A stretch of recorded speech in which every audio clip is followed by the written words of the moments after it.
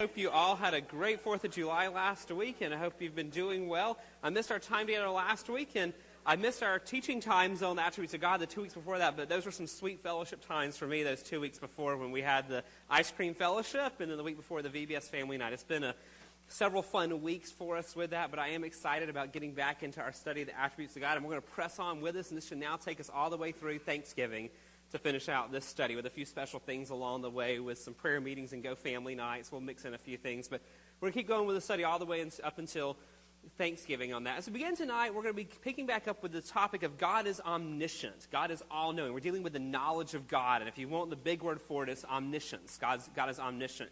Now, before we get into what all that means, I just want you to see that in two different places in Scripture. And this is on your handout, which I hope you all have a copy of tonight. But the first is Psalm 139, and we're going to look at this text again later tonight. But just look for God's knowledge as we go through this text. Psalm 139, 1 through 6. O Lord, you have searched me and known me. You know when I sit down and when I rise up. You discern my thoughts from afar. You search out my path and my lying down and are acquainted with all of my ways. Even before a word is on my tongue, behold, O Lord, you know it altogether. You hem me in behind and before and lay your hand upon me. Such knowledge is too wonderful for me. It is high. I cannot attain it. As we think about God's knowledge tonight, like we do with all the attributes, our desire, our prayers, this is not just some theoretical, theological exercise. My desire is this would lead us to worship because this is very personal about our lives. God knows us. He knows when we sit down. He knows when we get up. He knows our thoughts. He knows our words before we say it. And then like the psalmist says, that last line in verse 6, such knowledge is too wonderful for me. And so my prayer in this, it would lead us to worship God in response. And the second is Psalm 147, verse 5. Great is our Lord and abundant in power. His understanding is beyond measure. Sorry for the extra C there. When I copied this out of the Bible program, it has a little footnotes in your Bible, and I forgot to take this out, so it looks like chiz, but it's his. So great is our Lord and abundant power. His understanding is beyond measure. Friends, it's not just that God's knowledge is much bigger than ours. His knowledge is so much vaster than ours, it's beyond measure. Nothing can measure God's knowledge. Now, what do we do with all that? I love what A.W. Pink says about it. He says, each of his glorious attributes should render him honorable in our esteem. The apprehension of his omniscience ought to bow us in adoration before him. Yet how little do we meditate upon this divine perfection. And that is my desire tonight as we look at this, that we would bow before him in adoration. What a great prayer for us, that this attribute, all the attributes of God would lead us to that. So turn the page number 2. I want us to do a quick review because it's been 4 weeks since we were last together and doing this study. I want to make sure we're all on the same page, so to speak, with what we're talking about. We're talking about the attributes. Attributes are simply characteristics. When we talk about the attributes of God, the definition I gave you from W.T. Conner back at the beginning of the study was this. The attributes of God are those qualities or characteristics of the divine being by virtue of which he is distinguished from all created beings and without which he would not be worthy of the worship and the service of man. So it's not just his characteristics, it is that, but it's the characteristics that set God apart, the characteristics that lead us to worship him in response. Now, we've looked at 5 so far in our study that we've done this summer. We started back at the beginning of the summer with God's unity. If you remember, just a quick review, unity is the attribute of God that all of his attributes are fully there all the time. His attributes don't fight. God's not like, well, I'm in a merciful mood today, I'm in a wrathful mood today. Like, God is fully all the attributes all the time. His attributes don't fight against each other. He's always the same in that. The second one we looked at was God's eternality. This is relationship to time, that God is outside of time. It's the one that, for me, stretches my mind so much. He is outside of time, no beginning, no end, but he sees all time equally vividly. And so we talked about God being eternal and all that. Spirituality, number 3. This is that God is immaterial. What is God made of? Well, nothing. God is just God. And because that he has no limitations, so we talked about God being a spirit. Then we looked at God's omnipresence. Omni means all, presence where he is. That God is everywhere. And we talked about there's nowhere we can flee from God's presence. That God is everywhere all the time. He is always there. And then we lastly looked, right before we took our break, on God's immutability. This means he's unchanging. Which again, friends, I've said it before. This gives me a lot of hope. Because how terrifying it would be if we woke up in the morning wondering what mood is God in today. And thankfully we don't have to ever do that. And so we wake up and God is consistent. He's the same. His promises hold true. Now, with that said, there's a big category change. All those were what we call the incommunicable. Those were the attributes of God that he does not share with us. Those are unique to God. Well, now we're getting into a new category tonight, and through the rest of our study, these are what we call the communicable attributes of God. These are the attributes that God shares, that he communicates with us, but the key word here is in part. These are attributes that God shares, but in part. We don't have them in full. You and I can't be eternal. You and I can't be everywhere. That would be really nice to be in more than one place at once sometimes, right? And we can't do those things. We're not invisible. We don't have all these characteristics. Those were incommunicable, very different. But now we come to ones that we can share in part. God is love. We can show love. God is a God of justice, and we can fight for justice. God is a God of wrath, and there is a place for holy, righteous anger against sin. And so we can convey in part these attributes of God. These are the ones when you go to Ephesians 5:1, which says, be imitators of God as beloved children. This is what we're imitating, these communicable, these shared attributes. When we're to be imitators of God, I'm not trying to become one who is invisible. Or when I'm trying to be an imitator of God, I'm not trying to become one who can be everywhere at once. But when I'm trying to be an imitator of God, I'm trying to be one who shows love and mercy and justice and all these things. So you'll see how that all fits together as we go through the study on that. So let's start with our very first of our communicable attributes of God. And there are many. Again, it'll take us till Thanksgiving on this one. The first one is God is omniscient. This term simply, if you break it down, omni, all, science, knowledge. This is all knowledge of things. There's different ways of trying to define it. And so like usual, I want to give you several different definitions. Timothy George, who's a dean of Beeson Divinity School in Birmingham, defines God's omniscience, his knowledge, as his comprehensive knowledge of all that was, is, and ever shall be. So past, present, future, everything, God knows it fully, everything. The author A.W. Pink said this: he knows everything, everything possible, everything actual, all events and all creatures of the past, the present, and the future. He is perfectly acquainted with every detail in the life of every being in heaven and earth and in hell. And again, if you look at the numbers, and there's more than 7 billion people on earth, to realize that God is acquainted with every detail in the life of every being is just mind-boggling on that. We always go back to Wayne Grudem because he's one of my favorites, and I just really always like the way he defines stuff. He says, God fully knows himself in all things actual and possible in one simple and eternal act. He always knows everything. In one simple eternal act, he knows everything. If you want more Grudem definitions, that book is in our book resource center out in the hall. So I try to pull this together into my definition for us that we're going to work off of, and this is simply this. What is God's omniscience, God's knowledge? It means that God fully knows everything all the time. That's about as simple as I can get it down to. God fully knows everything all of the time. Now turn the page to page 3, because like we've mentioned several times before, when we come to the attributes of God, we're not trying to reason these. We're not trying to infer these. We're trying to look to God's revelation of who he's shown himself to be. We're not trying to look at our human nature and go, okay, how could this possibly explain God? We're trying to look to the Bible and say, God, you show us who you are. And God's omniscience is revealed throughout all of Scripture in many different ways. Let's start with the book of Job, which I don't know if you've noticed, almost every week we're quoting Job on the attributes of God. It's not the book most of us go to for our devotional reading in the morning for the fun of it, but it's a rich book, and it's one that shows us so much of God's character. So Job chapter 37, verse 16. Do you know the balancings of the clouds? The wondrous works of him who is perfect in knowledge. So there you have it. God is perfect in his knowledge. Or how about Psalm 147:5? Great is our Lord and abundant in power. His understanding is beyond measure, which is what I mentioned at the beginning. It's not just his understanding is big, his knowledge is vast. His knowledge is, friends, it's infinite.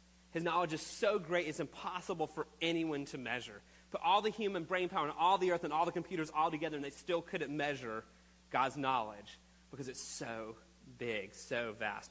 Proverbs chapter 15, verse 3. The eyes of the Lord are in every place, keeping watch on the evil and the good. That God sees everything. Nothing escapes his notice on that. And that would include what's happening on Mars right now. If something was happening on Mars, what's happening on Mars and where the craters are is not escaping God's notice. Where the comets are out there is not escaping God's notice. How many little ice particles in the rings around Saturn are not escaping God's notice? He knows how many ice particles around Saturn right now. He knows everything in the universe and everything here as well. Matthew chapter 6, verse 4, but it gets much more personal to our lives. And your Father who sees in secret will reward you. He sees everything, even things that no person on this planet will ever know. He sees, because he sees what's in secret. He sees into the depths of our soul as well. John chapter 21, verse 7. This is Jesus talking. He said to him the third time, Simon, son of John, do you love me? Peter was grieved because he had said to him the third time, do you love me? He said to him, Lord, and I love this confession, you know everything. You know that I love you. Jesus said to him, feed my sheep. So a side note there, when Jesus is asking, do you love me, he's not asking to gain information. God doesn't need our information. He already knows it all. He's asking to give Peter this chance to confess here. He's teaching him with the questions on that. Hebrews chapter 4, verse 13. And no creature is hidden from his sight, but all are naked and exposed to the eyes of him whom he must give an account. God sees everything. Or 1 John chapter 3, verses 19 through 20. By this we shall know that we are of the truth, and reassure our heart before him. For whenever our heart condemns us, God is greater than our heart, and he knows everything. Friends, he knows what's happening in your heart and your soul right now. Now, with that said, that's just a sampling of Scripture passages that show us that God knows everything, that his knowledge is vast, his knowledge is infinite, his knowledge is perfect.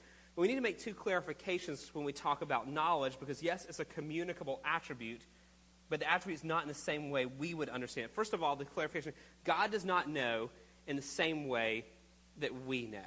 So let me ask you, you talk back to me, how do we know something? What's that? We just know it? So how do we come to the place of just knowing it? Experience? What else? We're taught? What else? What's that? We observe, yeah. So we're taught, we observe. We have to have intake of something for us to know things. We have observation, contemplation, discussion with others. We do research. We use our faculties to acquire knowledge. God does not have to acquire knowledge. God doesn't have to observe to know things. God's eyes aren't going to and fro trying to figure out what's happening. God already knows what's happening on that. His knowledge is fully comprehensive. I just put it there, simply God just knows. I have you a quote here from James Pettigrew Boyce, who is one of the founders of Southern Seminary. I love what he wrote. He said, "There is in him nothing corresponding to observation, comparison, generalization, deduction, process of reasoning, by which we pass from one step to another, or the contemplation or conjecture of suppositions or theories by which we account for facts. His, God's knowledge, is his essence or nature knowing. It is not something acquired, but something belonging to that nature itself and identical with it." So again, I simplify that down to my simpler English to God just knows. He doesn't have to learn it. He just simply knows. So if you ask God, how many grains of sand are on this island right off the coast of Florida? Well, if we were to do that, how would we know that? Well, we could go out there, we could start counting, and we'd never finish, right? We'd have to count 1, 2, 3, 4. Or we could do deduction. We could go, okay, I'm going to take this square, this 1 yard by 1 yard, and there's this many grains of sand in that, so I'm going to measure the whole width of the island. Okay, it's got this many grains of sand. That's how we do it. You ask God, how many grains of sand on there? He knows the exact number. Not because he quickly scanned in infinite eyesight and counted. He just already knew, because he knew everything. You could ask God, how many grains of sand were on the whole planet 333 years ago? Boom, he knows the answer. Not because he's observing, but because he just knows. Knowledge is his being. Knowledge is of his essence. He knows everything on that. We were driving down the road this week when one of those torrential rainstorms hit, and my boys are in the back seat in their car seats, and Greg Jeremiah speaks up, and he's like, "Daddy, there's 3,700 raindrops on our windshield right now." I'm like, "Well, that's fascinating. I've been studying this." I'm like, "How do you know that?" He's like, "Well, I just kind of know that." And so it ends up he's just guessing, of course, right, on that. But I looked back at him, I said, "Do you know who knows how many raindrops are on the windshield?" He goes, "God does." And so I was like, "How does he know?" He's like, "I guess he counts them." Well, no, he doesn't count them. That's the thing. He just knows. God knows right now how many raindrops are falling out of the sky at this very moment on planet Earth.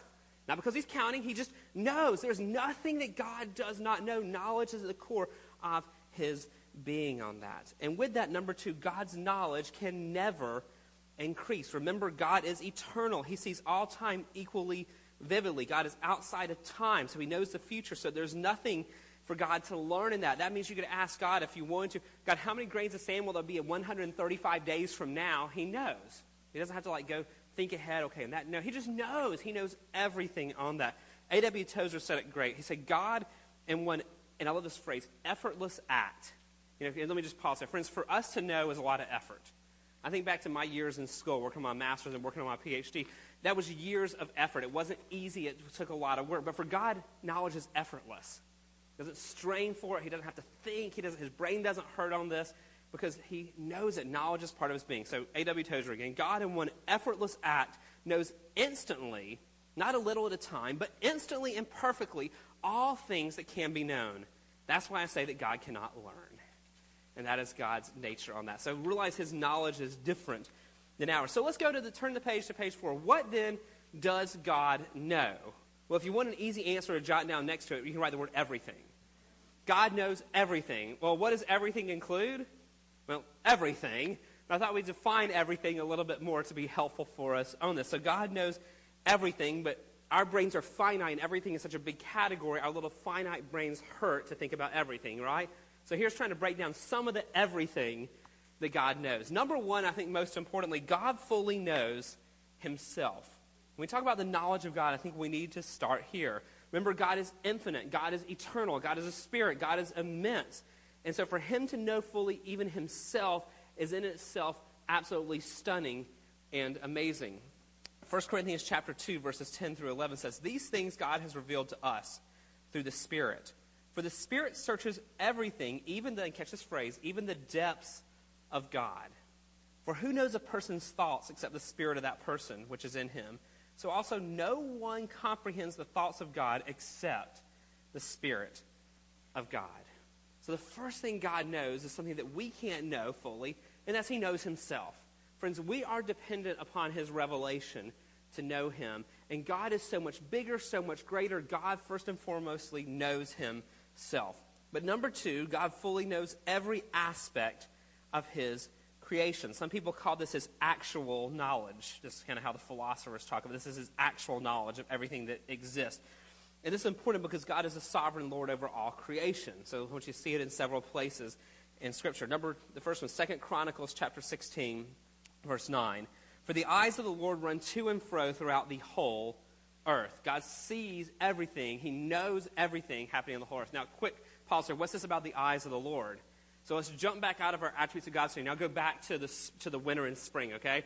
How to understand the Bible study. So get our brains back on that one. We talked about figurative language. If you remember, God doesn't physically have eyes. God is a spirit. God is immaterial. When we see images of God's eyes, the arm of the Lord, the hand of the Lord, these are imageries. These are what we call anthropomorphic, human terms to describe God, to help us understand him. When we see the eyes of the Lord, this means God's knowledge, God's understanding, God's seeing things. It's not physical eyes. So just remember, this is kind of metaphorical language there for us. Then go back to Job again, which has got so much on the attributes of God. Job 28:24. "For he, God, looks to the ends of the earth and sees everything under the heavens." Matthew chapter 10:29-30. And it gets more personal for us here. "Are not 2 sparrows sold for a penny? And not one of them will fall to the ground apart from your Father. But even the hairs of your head are all numbered." God's knowledge of everything is not just some impersonal stats on the grains of sand.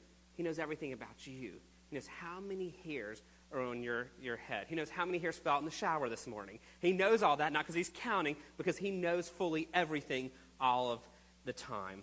Hebrews chapter 4, verse 13 as well. "And no creature is hidden from his sight, but all are naked and exposed to the eyes of him to whom we must give an account." Friends, realize the whole vastness of the universe is laid bare before God.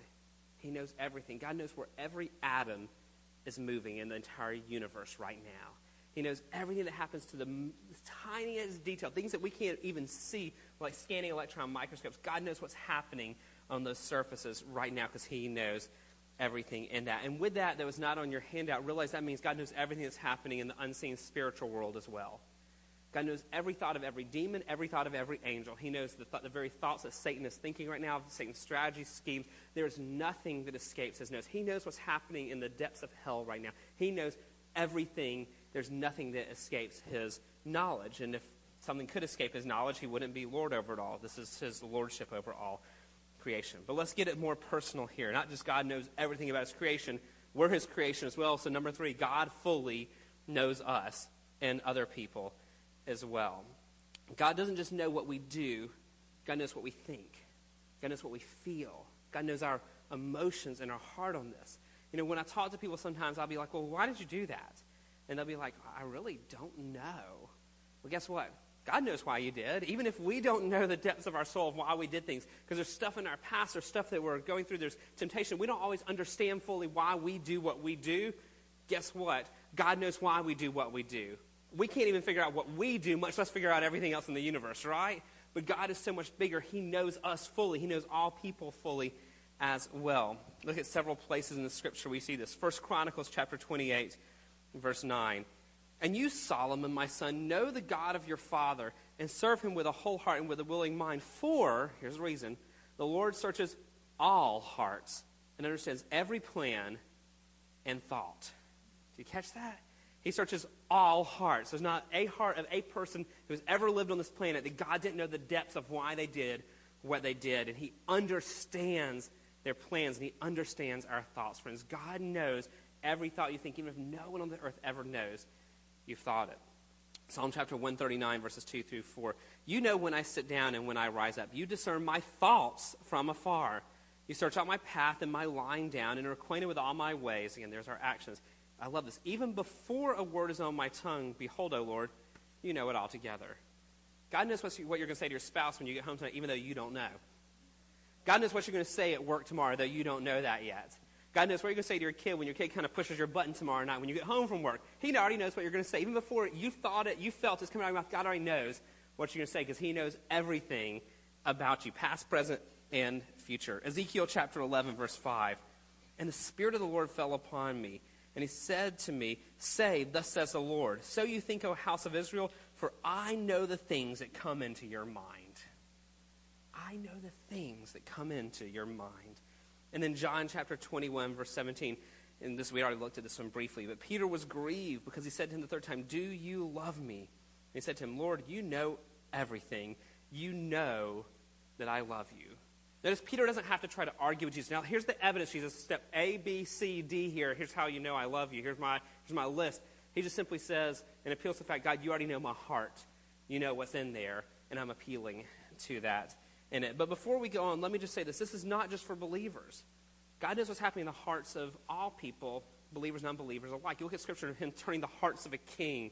We go back into Isaiah 44 and 45 when God raises up and he calls Cyrus, who's a pagan, to deliver God's people. God knows the hearts of all people. This is not just for the redeemed as well in this. And be amazed by that, friends.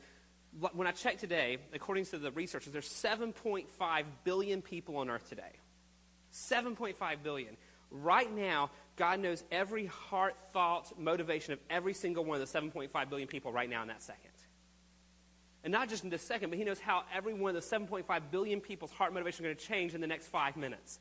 He knows what every one of the 7.5 billion people are going to be feeling in 30 minutes from now. He knows everything in that level of detail to the heart, the thought, the motivation, the actions of every one of the 7.5 billion people alive and everyone who's ever lived and ever will live. In one single instance, God knows all of that and it doesn't hurt him at all in his mind.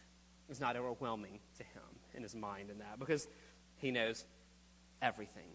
So turn the page number 5 there. What else does God know? God fully knows the future. This is part of his sovereign rule. He ordained the future. The future's not running out of control. It's accomplishing his purposes. He's ordained the way things are going to move. And so he already knows it. Again, let me quote A.W. Pink here. A.W. Pink says, God's knowledge of the future is as complete as is his knowledge of the past and the present. And that because the future depends entirely upon himself. Were it in any wise possible for something to occur apart from either the direct agency or permission of God, then that something would be independent of him, and he would at once cease to be supreme. God's sovereign. He knows everything that will happen in the future. Now, we could quote lots of scriptures to show you this. I could go through basically any prophecy in the Bible is evidence that God knows the future, because he tells us ahead of time what's going to happen. But let's look at just a few places we see specifically where God tells us he knows what's going to happen. We've already looked at Psalm 139:4, but it ties in here. Even before a word is on my tongue, behold, O Lord, you know it altogether. He knows what we're going to say before we say it. He knows right now what your very last word will be on this earth before you die. We don't know. We don't know when our last day is going to be, but he knows not only when our time is, but he knows what our final words are going to be. He knows everything. Isaiah chapter 42, verse 9. Behold, the former things have come to pass, and the new things I now declare. Before they spring forth, I tell you of them. Before they've even happened, God's saying, I can go and tell you what's going to happen, because I already know it. Matthew chapter 6, verses 7 and 8. This is an interesting one in relation to prayer. And when you pray, do not heap up empty phrases that the Gentiles do, for they think that they will be heard for their many words. Do not be like them, for your Father knows what you need before you ask him. It's fun. When I was reading this week, A.W. Tozer goes on a rant about this. He was like, how much shorter and simpler and worshipful our prayers would be if we didn't try to give God information in our prayers. And he spends a few pages kind of ranting about this, but he's on to something here. We don't pray to give God information. God already knows. And then, thankfully, it's not true here, but apparently whatever church Tozer was part of, he complains about his deacons praying in the church services. And he goes on a little rant there about they act like they're giving God information. We could shorten this by 30 minutes if they didn't try to inform God of what's happening. God already knows it. You know? But it's true, friends. When we go to God in prayer, God already knows what we're going to be praying. He knew we were going to be praying 10 trillion years ago, if there was a 10 trillion years ago, but that was before time. God knows everything, and so we don't go to God to inform God. We go to God to commune with God and to seek his help and to worship him on that. Tragically, not all accept that God knows the future. We're not going to get into it, but there's people whose books are sold in Christian bookstores who deny that God knows the future. It's called openness theology, that God is open, he's learning as we're learning. It's sometimes called process theology, that God is in process growing like we're growing. Friends, that's just heretical. God knows the future. God knows everything. I don't want to serve a God who's learning like I'm learning. The reason this is popular in our culture is because people have a hard time with what we often call the problem of evil. Well, why did God let 9/11 happen? And post 9/11, you see a lot of rise in this openness process theology. And you have people who are pastors and writers who are like, God didn't know it was going to happen. He feels deeply for your sorrow. Friends, God knows what's going to happen. Nothing catches God by surprise, but just realize that's growing. You will hear people on TV. You will pick up books in Christian bookstores that unfortunately are written by people who deny this fundamental truth that God knows the future. So just be discerning in that. Now, I've got to exercise self-control on number 5 here. I love this part of God's knowledge here on this one. And this is God fully knows every possibility. So not just that God knows all things actual, past, present, and future. God doesn't just know every thought you think. God knows every thought you could think in any given situation. He knows that for all 7.5 billion people. And if any situation changed, what every one of the 7.5 billion people would feel, think, and do or say in response to that changing situation.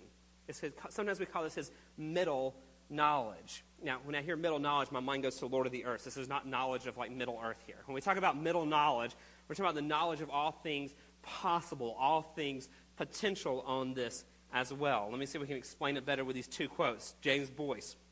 He, God, knows all events that could possibly come to pass. This is based upon his infinite knowledge of himself and of all of his creatures.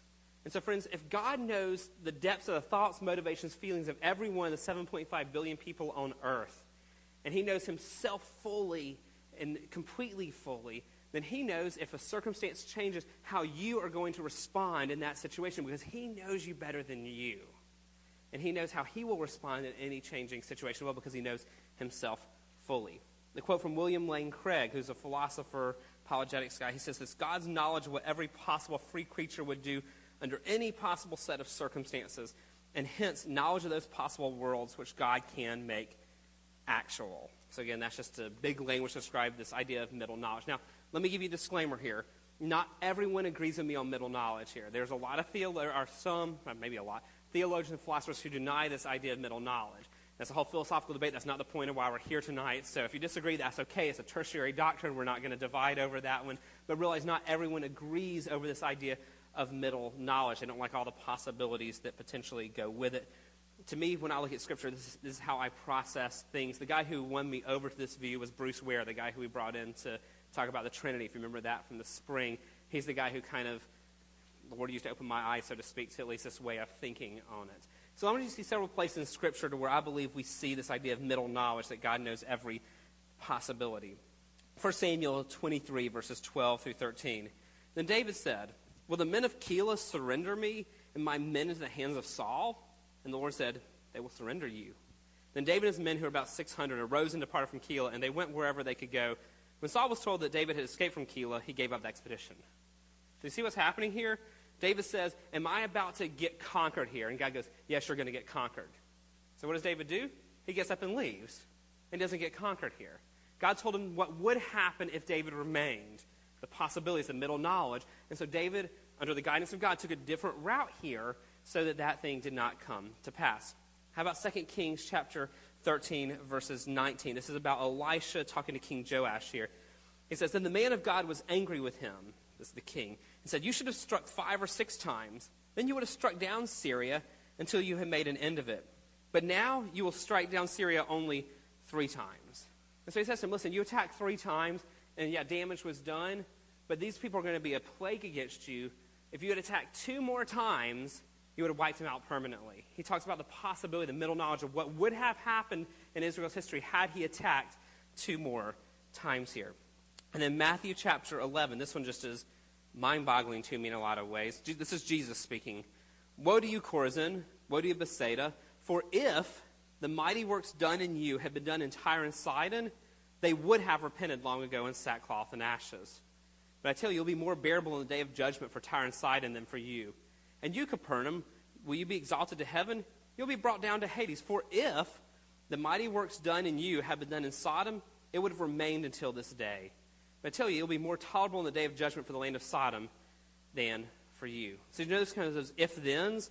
If the works done that you had seen had been done in Tyre and Sidon, they would have repented.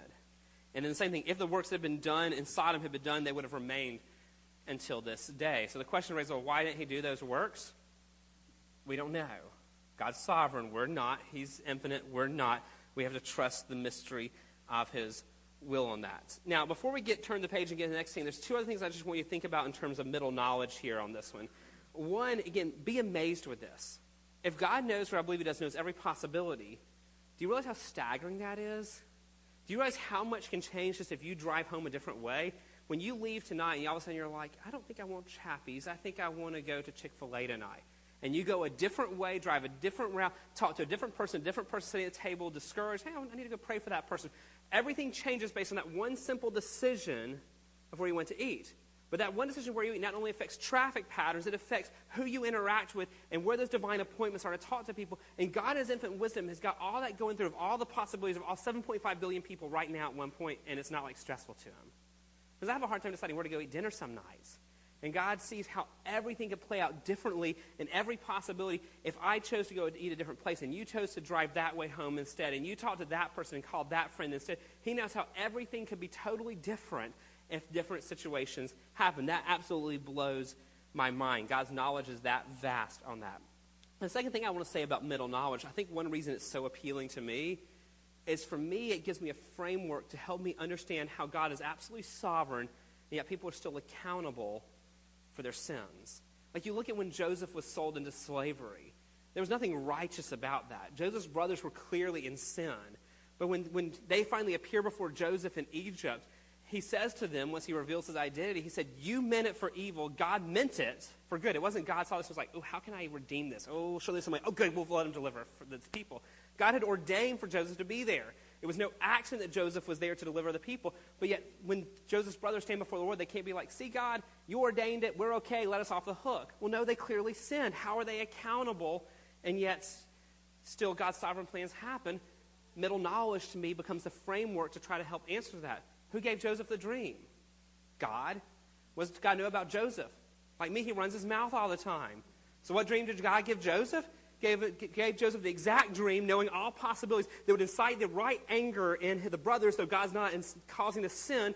God is setting the stage, if you will, the scene, so that the brothers' free actions there, yes, they'll give an account for it because they chose to do that, but they're part achieving God's sovereign purpose. That's to me where middle knowledge fits in on this. Same thing with Jesus going to the cross. It was ordained before the foundation of the world. When Jesus came, God wasn't up in heaven being like, oh no, the religious leaders hate him. Oh, what am I going to do? This is part of God's sovereign plan. But when the religious leaders who killed Jesus, they're not going to stand before the Lord at the judgment seat and he'd be like, hey, thanks for doing what I want you to do. You're off the hook. They sinned in this. They're guilty, but yet God was sovereign of this. How does that work? Middle knowledge. God knows all possibilities. So Jesus says the very things he says that we're going through in John, and it creates a situation to where their sinful choices are still under the sovereignty of God, yet God is somehow not the author of evil. So anyway, I didn't mean to get into all that. Sorry, that is a little soapbox side note, and I said I exercise self-control, but I went too far down that one. So we can go get a cup of coffee and talk more about that if you want to. Just turn the page to page 6 before I go more on middle knowledge on that. If God knows everything, this raises my but wait question for us. And that's this: does God remember my sins? If God knows everything, but he says he forgets my sins. Look at Isaiah 43:25. I am he who blots out your transgression for my own sake, and I will not remember your sins. What do you do with that? Well, I put it on your hand out there. God not remembering sins does not mean that God does not know of our sins. God knows every single sinful thought, feeling, word, and action, and he always will. Rather, this is an image. Remember, go back to figurative language from our last study. So an image to show us that he forgives us our sins. There's no longer a separation. When it says that God remembers our sins no more, it's not like he has Alzheimer's and forgot it. He still sees it, but when he sees it, he also sees the blood of Christ, and he sees forgiveness, and he doesn't hold that sin against us because Christ has forgiven us. So he knows it, but he doesn't hold it against us because he also knows the cross, if that makes sense. Now, two more things before we go to our discussion. This is what we said was a communicable attribute. This is an attribute that God shares in part with us. This is how we can imitate God in one way. How so? God has made us rational creatures who can know. Our knowledge is in a small part a reflection of being made in the image of God. There's a lot that goes into being made in the image of God, and our knowledge is part of it. Now, there's some smart animals out there, but no animal is as smart as a human being made in the image of God. You look at God's creation, and yet animals can do some cool stuff, but animals don't build civilizations, and they don't have libraries, and they don't have a quest for knowledge. Why? Because this is part of us being in God's image. We have knowledge. We can learn knowledge. We can grow in knowledge. We can gain more and more knowledge. This is because we're made in God's image. With that said, though, remember that he shares this attribute with us in part. Our knowledge is limited, and here's 4 limitations for us in our knowledge just to be reminded of. Number 1, our knowledge is dependent upon God. Friends, we can know nothing unless God has ordained that we can know it. So the fact that we can learn and study and go have science classes and go to school, that's just common grace. We're made in his image, all people, believer, non-believer alike. And so it's common grace is that we are able to grow in knowledge. But it's spiritually to know him, that requires revelation. So knowledge is dependent upon him giving us minds that can think, him giving us common grace that we all can explore and learn together, believer and unbeliever alike. But for believers, it is us having his revelation so we might know him. We are dependent upon God. God is dependent upon nothing.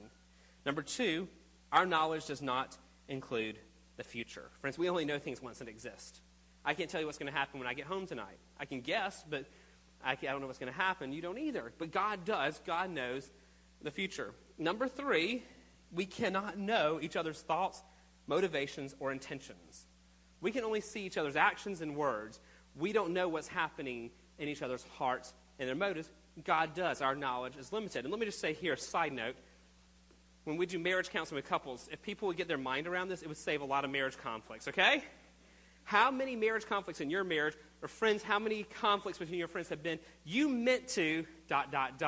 You were trying to, ... I know your motivation was ... Friends, we can't do that.